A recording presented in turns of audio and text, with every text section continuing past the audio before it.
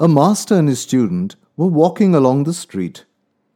At one point, they saw a shoemaker being insulted by a customer who claimed that there was something wrong with his shoes.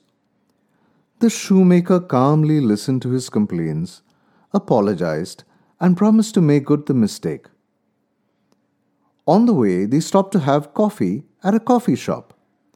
At the next table, the waiter asked a man if he would mind moving his chair slightly so that he may get by. The man at once erupted in a torrent of abuse and refused to move.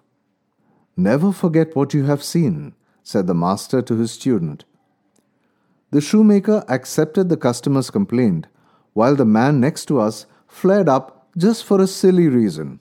People who perform some productive tasks are not bothered if they are treated as if they were useless. But those who do no useful work always think themselves to be very important and hide behind their incompetence, behind their authority. There is a saying, frustration begets anger, and anger begets aggression. People who are non-productive develop an inferiority complex and are in general a frustrated lot. Frustration is the spur that provokes an emotional response, which is anger.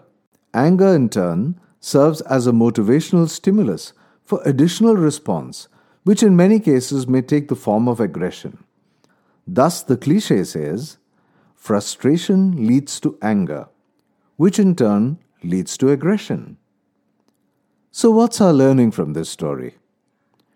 When frustrated, we must make a conscious effort not to resort to anger either by our action or words. Take deep breaths and respond, not react. This would build peace in ourselves and the environment. Aggression does not beget peace.